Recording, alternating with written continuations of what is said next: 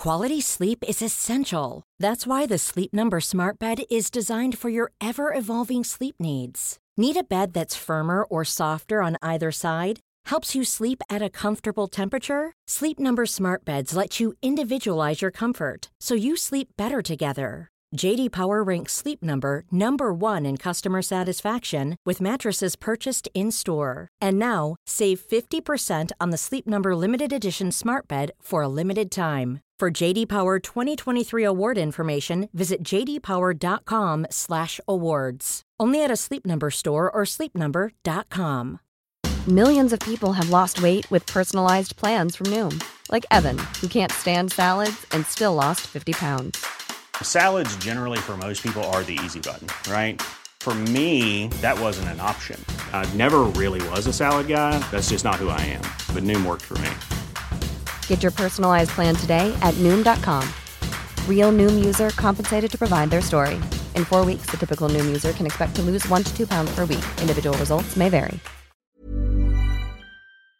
When you make a mistake in life, do you know what an actual option is? Blame somebody else.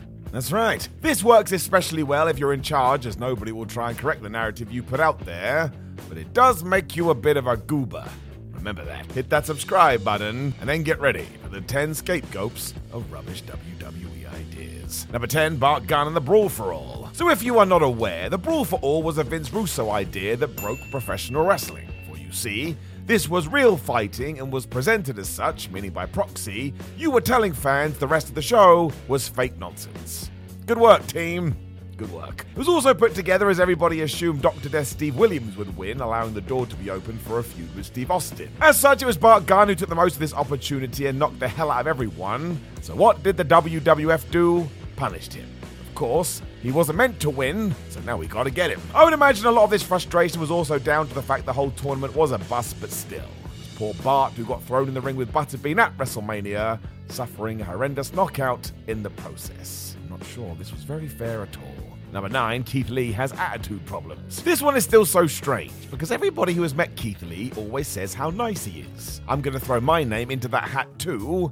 I interviewed him back in the day. The dude couldn't have been more pleasant. Clearly somebody had agreed at some point because Keith tangled with the likes of Roman Reigns and Brock Lesnar, but as soon as he was out the door, we were told he had attitude problems. What? Lee said that this was nonsense. It was more a disconnect between what he wanted to do and that strange Bearcat gimmick that WWE had for him. It didn't work out, which is when Keith got his walking papers, and because the WWE Universe was annoyed, all of a sudden this nonsense was out there too.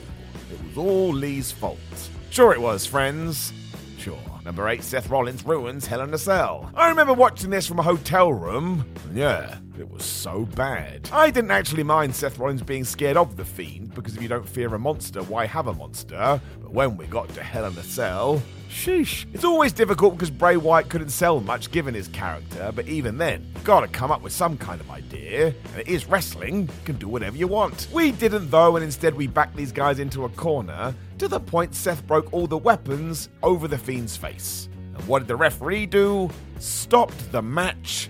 My gosh. It only ruined the stipulations and fans were so offended they took it out on Rollins. I think mostly because nobody from management was in front of the camera. It got so out of control Seth had to turn heel, and that's not fair. He was just carrying out orders. It also took Rollins a good while to move past this, but I reiterate, it's not on his shoulders. Go and listen to interviews about this too. He knew. Of course he did. He's not an idiot. Number 7, Cody Rhodes isn't helping Stardust. Even if Cody Rhodes only did this gimmick for a week, he deserved some sort of award. Stardust was such a silly idea. Because it was basically, well, your brother is doing something similar, so you should do it too. And fair play to Rhodes. He couldn't have thrown himself into it more. That mother got it over. The problem was it had a very definitive shelf life and bar, and when Cody saw this, he went to create it with other concepts. Let's move away and start changing things up. By all accounts, Vince McMahon and Triple H agreed too when they changed their mind at the last minute. Surprise, surprise, the future American Nightmare was annoyed, as anybody would be. Rather than take it on the chin, it was soon spun as Cody trying to force his way into something different, which is yet even more ridiculous stuff. Just in case anybody needed actual evidence too, Rhodes then left WWE and changed the entire industry. I don't know about you, probably should have just killed that gimmick dead. Number 6, Baron Corbin is blamed for Raw. Man, this one made me mad too. It's a Seth Rollins situation again. If you are told you have to prop up the entire show, are you going to say no? Of course not. You're going to go out there and make the best of it. This is the position Baron Corbin found himself in. Honestly, the guy smashed it. While Raw was not great in 2018, Corbin proved he was like a chameleon with this stuff. He was doing it all. Vince and friends still decided to come out in front of the fans and admit they too realized things needed to be picked up. And who did they point the finger of blame at? Well, you already know the answer. It was so unfair as it was quite literally shifting the buck. There's always those fans that take what they see on the screen as read. Baron then got a bucket load of nonsense, and he still kind of does today. I think it has to stop. Also, let's never do this again. Number 5, Muhammad Hassan. This is still difficult to think about, because what in the flub were we doing? It was also offensive and filled with awful stereotypes, with the real low point being a terrorist angle on SmackDown the same week as the atrocious London bombings.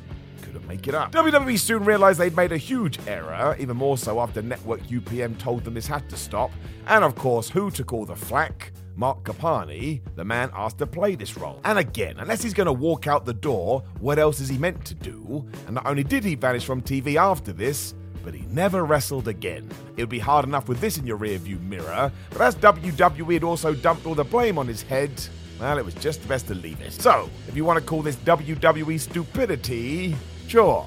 I actually think that's fine. Number 4, Goldberg doesn't know how to work. I don't care whether you like Bill Goldberg or not, but in terms of success, you can't knock him. The man rose to the top of the industry at record pace. A huge reason for this was because he just wrecked people in the ring, for real sometimes. But without Bill, WCW may have folded earlier. Goldberg was always going to go work for WWE at some point, and what was their big decision? This version of Bill is crap, he doesn't know how to work, and he needs to work longer matches. Oh, and also, we should all point and laugh at him. This resulted in Goldberg putting a wig on his head. Shock horror, it was awful. Bill didn't want to do it, and that showed, but the fans didn't want it either. I mean, just go and beat somebody up. Led to some serious tension between performer and promotion, so as soon as he was gone, all the regular folks said it was a case of Goldberg not understanding how wrestling works. It got so bad he didn't make his comeback till 2016, and even that was touch and go. I was genuinely surprised. Number 3, Buff Bagwell kills WCW. Now, the real issue is that Marcus Bagwell apparently was not easy to deal with behind the scenes. By all accounts, he was a little bit of a nuisance, even after he joined the WWF. You just can't do that, even more so when you come from the competition. The plan at the time was to rejig Monday nights to still be Nitro, whereas Thursday would become WWF SmackDown. Within seconds, though, this match went down, and bam, everything changed because it was deemed so bad. Now, actually, it's not as awful as has been made out. And really, the issue was you had a WWF crowd that had been told for a decade, WCW sucks. So as soon as they saw that logo, they weren't having it. Makes sense. It did mean the whole match was booed, and look, it's not that good at all. But when the powers that be saw this, they got cold feet, changed all of their plans, causing chaos behind the scenes. So somebody had to be blamed. Blamed it on Buff. Number 2, Terry Taylor didn't embrace the Red Rooster. The WWF big idea was to make him a rooster.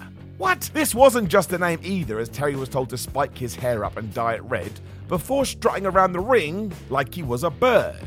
I don't know about you, but I don't think that's going to main event WrestleMania. Bruce Pritchard even said on his podcast that Taylor should have embraced this a little bit more, but it's not like it was Mr. Perfect. Again, you had to be an animal. I doubt Taylor could have saved this regardless, and given the experience he did have at this point, he likely knew that. Everybody since has said this was Vince McMahon essentially winding Terry up, but still. Apparently, if he had become the best Red Rooster possible, he would have had a run against Hulk Hogan. Yeah, right. Number 1, it's all Jim Ross's fault. If you have never seen this, keep it that way. But basically, after Kevin Nash and Scott Hall had jumped to WCW, Vince McMahon realized he owned the copyright on their character, and it was this that was over, so we could just get anybody in to play him. His horrible job went to Rick Bogner and Glenn Jacobs, soon to be Kane, and it was on Jim Ross to introduce them, which was another grand idea. Why don't we turn him heel? It was never going to work, even if the WWF had been honest, but they weren't. Instead, they had told their audience Razor and Diesel were back, got everybody excited, and within seconds, people figured it out. It's like watching weird cosplay. In story, JR also took the brunt of this, as on-screen authority figure Gorilla Monsoon said he had done this deliberately as a hoodwink, which is ridiculous. Know any other scapegoats that have gone down in WWE? Please do make sure you let us know in the comments below before you like the video, share the video, and hey ho, why not subscribe? And I'll talk to you soon. Mom deserves the best, and there's no better place to shop for Mother's Day than Whole Foods Market. They're your destination for unbeatable savings, from premium gifts to show-stopping flowers and irresistible desserts. Start by saving 33% with Prime on all body care and candles. Then get a 15-stem bunch of tulips for just $9.99 each with Prime. Round out Mom's menu with festive rosé, irresistible berry chantilly cake, and more special treats. Come celebrate Mother's Day at Whole Foods Market. Hey, it's Paige DeSorbo from Giggly Squad. High quality fashion without the price tag. Say hello to Quince. I'm snagging high-end essentials like cozy cashmere sweaters, sleek leather jackets, fine jewelry, and so much more. With Quince being 50 to 80% less than similar brands. And they partner with factories that prioritize safe, ethical, and responsible manufacturing. I love that. Luxury quality within reach. Go to quince.com/style to get free shipping and 365-day returns on your next order. Quince.com/style.